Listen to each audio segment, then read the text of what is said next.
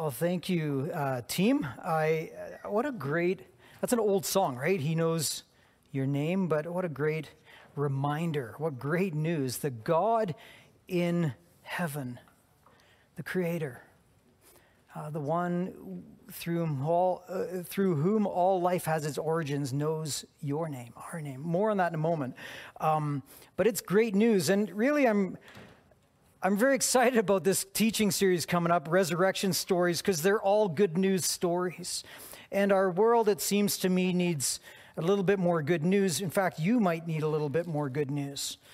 I've gotten into a new habit, which I'm very excited about. It's quit listening to the news habit, because it just is a bit sort of demoralizing after a while, actually. And I'm not trying to keep my head in the sand. I get that these stories are happening, whether I know about them or not, but it can feel a little, demoralizing.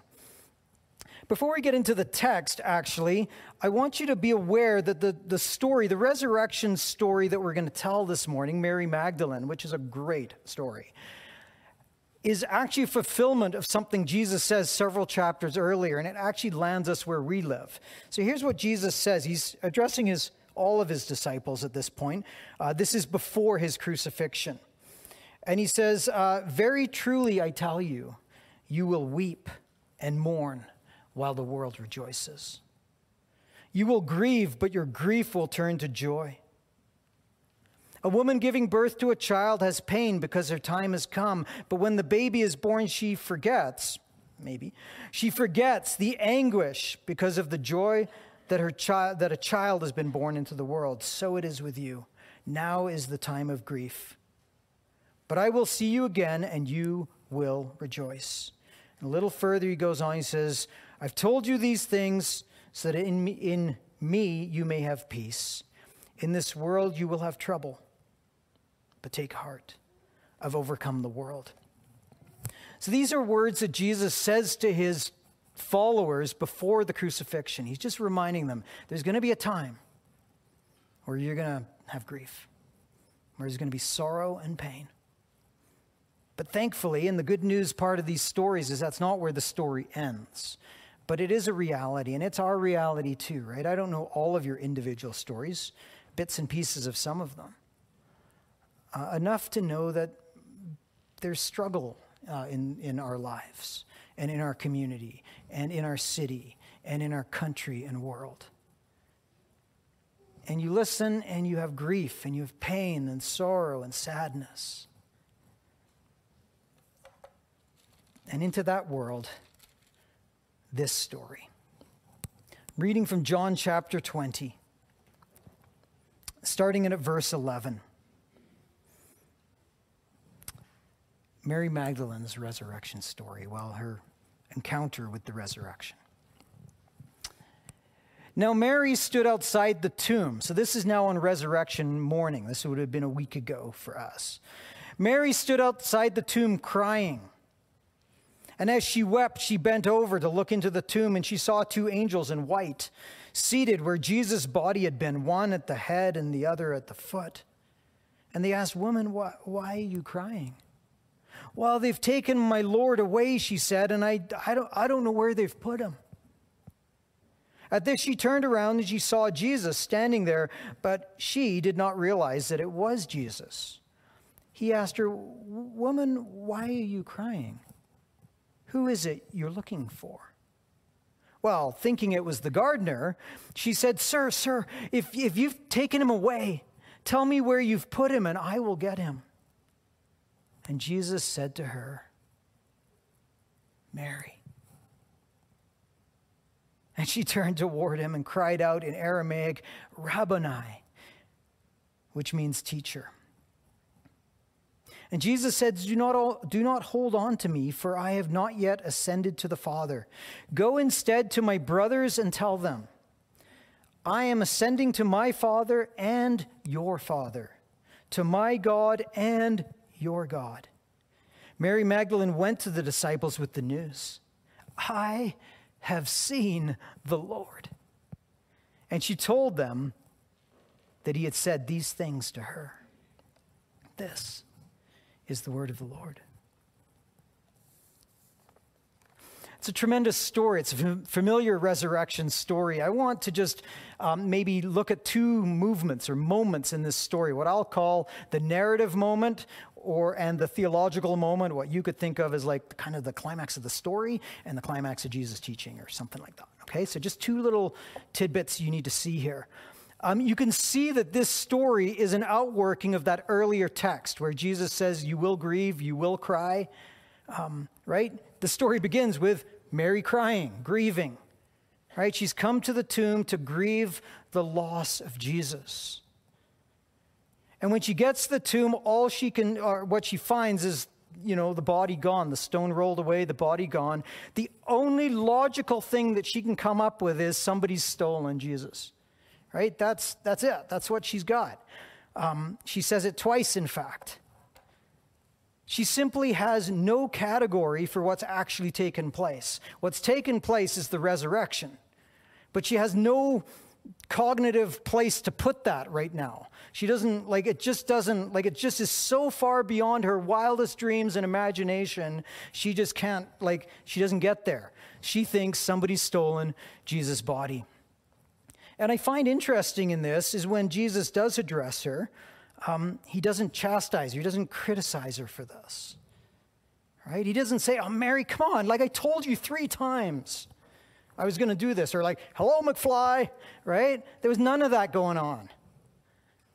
Gently, he says, who is it you're looking for? Which I think is a really gentle, respectful, remarkable question, given who he is, and surely he knows who she's looking for, right?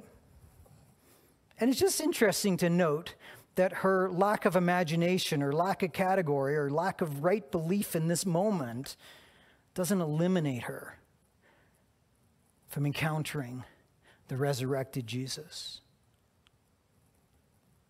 She mistakes Jesus for the gardener. So this is one of these story techniques, right? I'm told authors do this all the time, where the author tells you, the audience, the reader, something, but the person in the character in the story doesn't quite know what's going on, so you know more than the character. This is one of those, right? So it's Jesus. Mary in the story does not. So there's this dissonance, kind of creates this tension. We're going to the narrative moment. She thinks he's the gardener and repeats her sort of question, where have you taken him? Where have you put him? In response, Jesus says one word: Mary. Mary says her name. It's easy to miss in this story. I read this story numerous times before this came out for me. It's easy to miss in the story that the story actually says Mary turned toward Jesus twice. So the first time, it says she turned around and saw Jesus standing there, but she did not realize it was Jesus. She thought it was a gardener. And she says, and then that's when Jesus says, who are you looking for? And she says, sir, if you've carried him away, tell me. Right? So the first time she thinks gardener, sir, who is it? Where is he? The second time she turns to Jesus, she turned toward him and cried out, Rabboni. The second time she sees. And the moment in between those two turnings is the narrative high point of the story, right? Jesus says her name, Mary. Mary. And as Jesus says her name, she sees what she couldn't see before, right? It was gardener, stranger, someone maybe who's stolen Jesus' body. Here's her name. It's Jesus, the risen one, right? Turns on that moment, the story, Mary. Jesus says her name. I want to just take you just real quick through a couple verses here on how significant this is. So first one from Psalm 147. This is how the psalmist writes it, okay? This is poetry to be sure, but listen. The Lord, Psalm 147, the Lord builds up Jerusalem. He gathers the exiles of Israel. He heals the brokenhearted. He binds up their wounds. He determines the number of stars and calls them each by name. Okay? This is the psalmist reflecting on God And I don't know if you've ever had the fortune of camping in the backwoods somewhere where you're in like the dark sky zones, which I'm grateful that those exist. And you know, it's a clear night and you see the stars. I mean, you can see them in Calgary, but they're like, But if you go out to those dark sky zones and you see the stars and they're just like it actually does take your breath away, truly. I didn't just trip over my tent. I really, like, out of just sheer wonder, almost fell over one time when I was backpacking. There was nobody, not in my school, not in my city, not in this country or this continent, that knew who I was. And I can walk you to the exact spot in the hallway in R.T. Alderman Junior High School when somebody said to me my name for the first time. I can stand you there. I can walk you to that spot because I've got a Dutch name that only people in Holland get right. And this Canadian kid said, "Hey, Renus." And I'm like, what? Somebody said my name. It is powerful when somebody calls out your name. Not, "Hey, you," or "dude," but Renus. And this text, this story from Mary, and as it echoes out to us, is that God calls your name, yours. Don't miss how powerful that is. What good news that is. The God of the universe, who is big and vast, is also immanent. That's what the theologians would say. He's transcendent, big, immanent, close. He is close enough to know your name. That is fantastic news, friends. In a world that can feel very impersonal, God knows your name. I'm going to just pause a little aside and then I'll get right back. But every now and then we've been kind of championing that mini-series, The Chosen. It's online. You can find it there. We have links to it in Sermons Plus. The very first episode of the first season is all about that verse that I read to you in Isaiah. "Do not fear, for I have redeemed you. I have called you by name. You are mine." And it tells a hypothetical, but I think somewhat accurate story of Mary Magdalene. It's her story, but her backstory. Not this particular story at the tomb, but it tells kind of who she was and how she grew up. And it features this verse in an incredibly powerful way. And I just invite you sometime this week to take 45 minutes and just watch that and just catch the power of God calling your name. And imagine yourself in the story. Imagine God calling out to you that way. All right, that's the story moment, the narrative moment.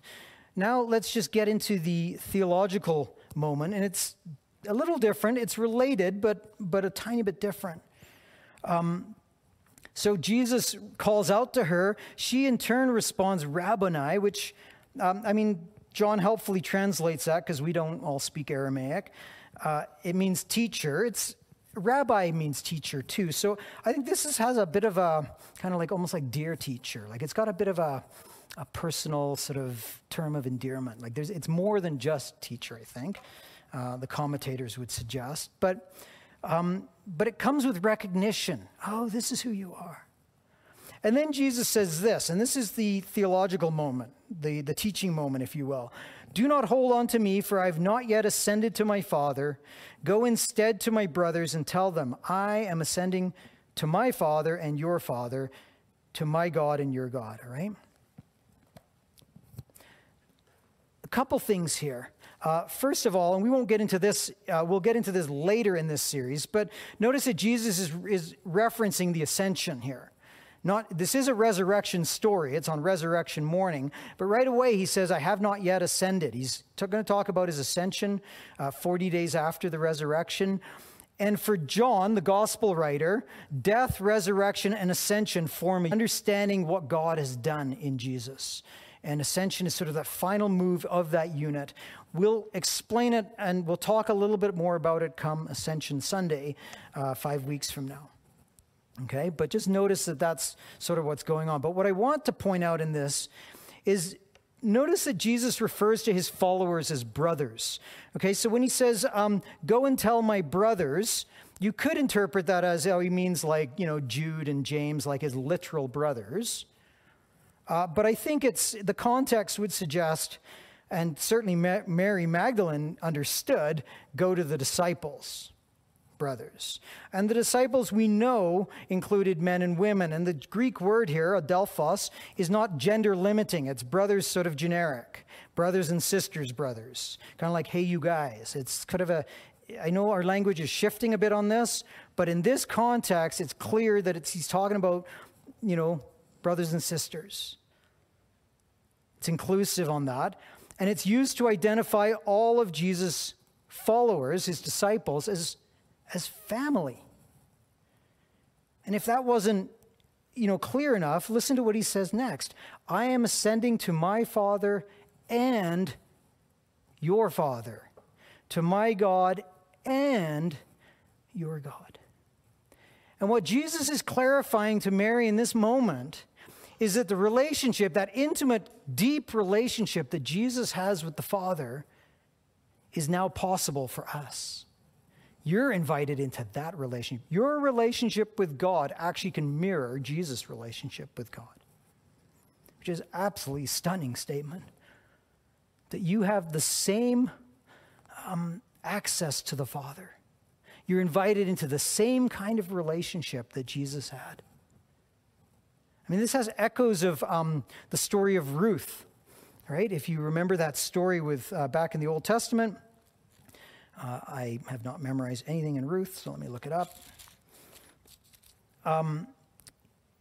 And Ruth is an outsider to the community. And anyway, what the story is, she's now going back with her mother-in-law. Her husband has died.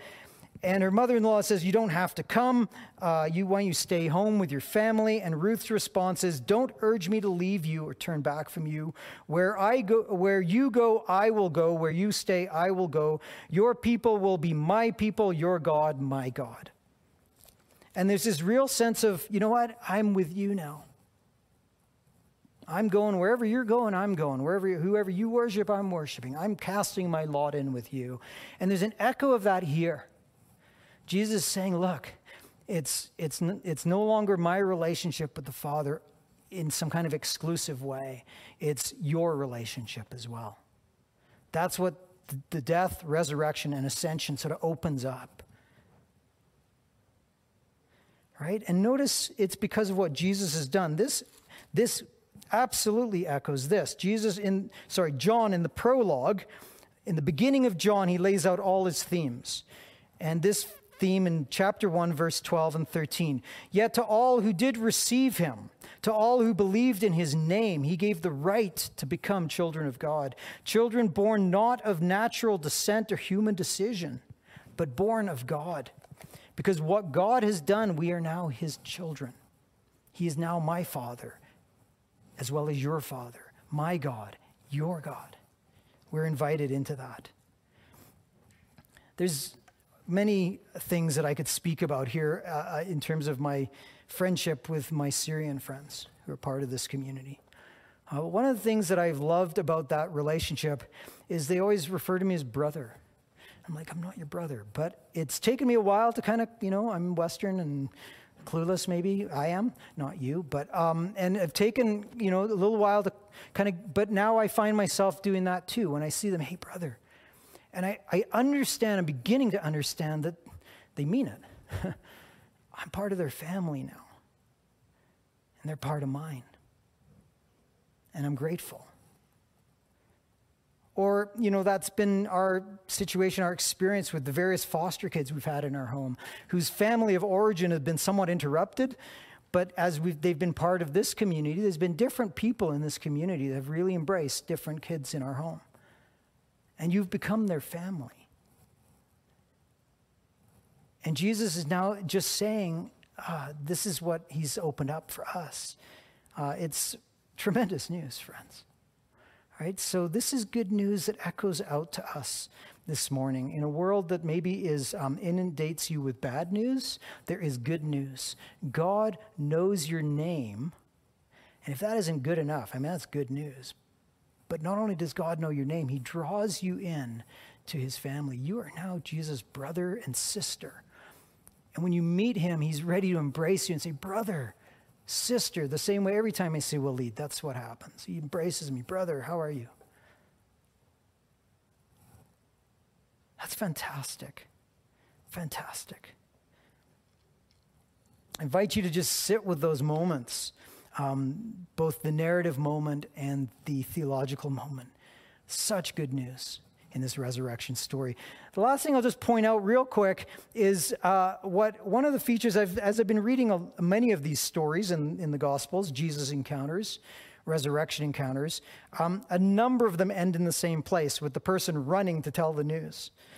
Mary Magdalene went to the disciples and say she ran, but I picture her running, putting on her jogging shoes, maybe like that, maybe not, probably not. But she's going to the disciples. She's probably not sauntering, right? She probably is in a bit of a hurry. She's excited. She just can't wait to tell them the news. And the news is simple. I have seen the Lord. And many of the resurrection stories end this way. There's an encounter with the risen Christ, and then the person just can't wait to tell that news. No surprise. Let me just leave it here, okay? We're going to pick up a number of these other stories. But let me just leave it here, and we're just going to transition for a moment into this communion scene, which may feel a little bit sort of jarring to you because communion tends to be associated with Jesus' Last Supper. It is. And I'm laying it alongside the resurrection. But here's where I want to frame this. Is in this meal, the one that we symbolize with a loaf of bread, they're out front here, a loaf of bread and grape juice in this case, wine in Jesus' case, is their symbols of Jesus' broken body, his shed blood. But what is notable to me is who Jesus shares the meal with. Mike and I were chatting this week and saying it's curious that Jesus wants us to remember this death and resurrection and ascension, kind of this unit, with a meal. You think, he could have given us, I don't know, something else, like a handshake or go paint a fence or whatever. I don't know. It could have been a different practice. But it's a meal. Because one of the fundamental things family do together. Right? In our house, I don't know how it plays out for you. In our house, we're like, Daniel, it's supper time. Jackson, supper time. We call them by name, and they come to the table as family, which is exactly what Jesus is inviting us to this morning at this table. He is calling you by name to the table, and you gather around the table as family. You are his brother or sister. And so we invite you into this practice. Let me read to you what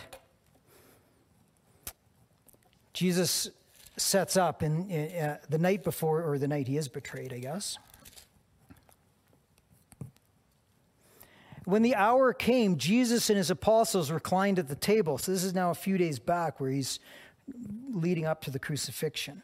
But he reclines at the table with his friends and he says, I have eagerly desired to eat this Passover with you before I suffer. I've eagerly desired to gather around this table with my family, people I know by name. For I tell you, I will not eat again until it finds fulfillment in the kingdom of God. And he took bread and he gave thanks and he broke it and he gave it to them. He says, this is my body given for you. Do this in remembrance of me. And in the same way, after supper, he took the cup, saying, this cup is the new covenant in my blood, which is poured out for you.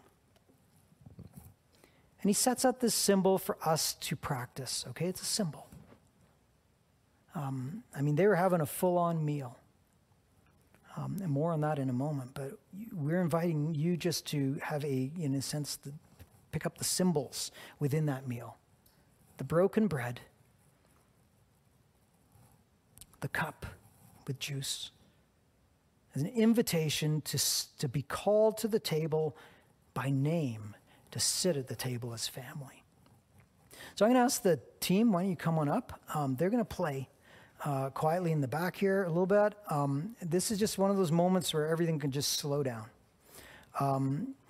Lisa and Jenna are going to come. They're going to stand here and serve. They've got these little cups. I think you're all very familiar with them by now. It's kind of the weird 2-lid system. So there's a wafer on top, and then you peel back the second lid, and there's juice. They'll have gloves on and invite you to come forward. There's gluten-free bread wrapped front there if that's what you need. And if you have, this catch you a little off guard online, or just take some, you'll have lots of time. Just go grab the things you need to participate. But as you come this morning, and in the room, the way we'll do that is we're going to invite you to come down the side aisles. You can come to either of these stations, come down the side aisles, take what you need, go back to your seat through the center aisle, and then you can partake at your seat. At home, you can do that however you wish.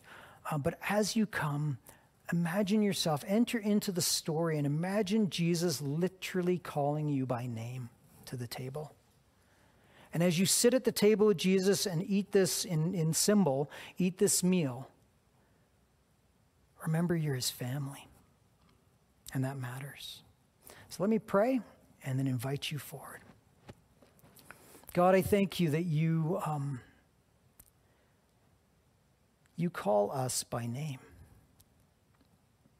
It's fantastic.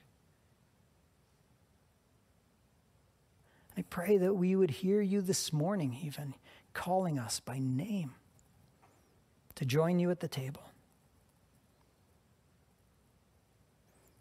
And I thank you that as we come, you just embrace us as family, brothers, sisters. Also stunning. Thank you for this invitation.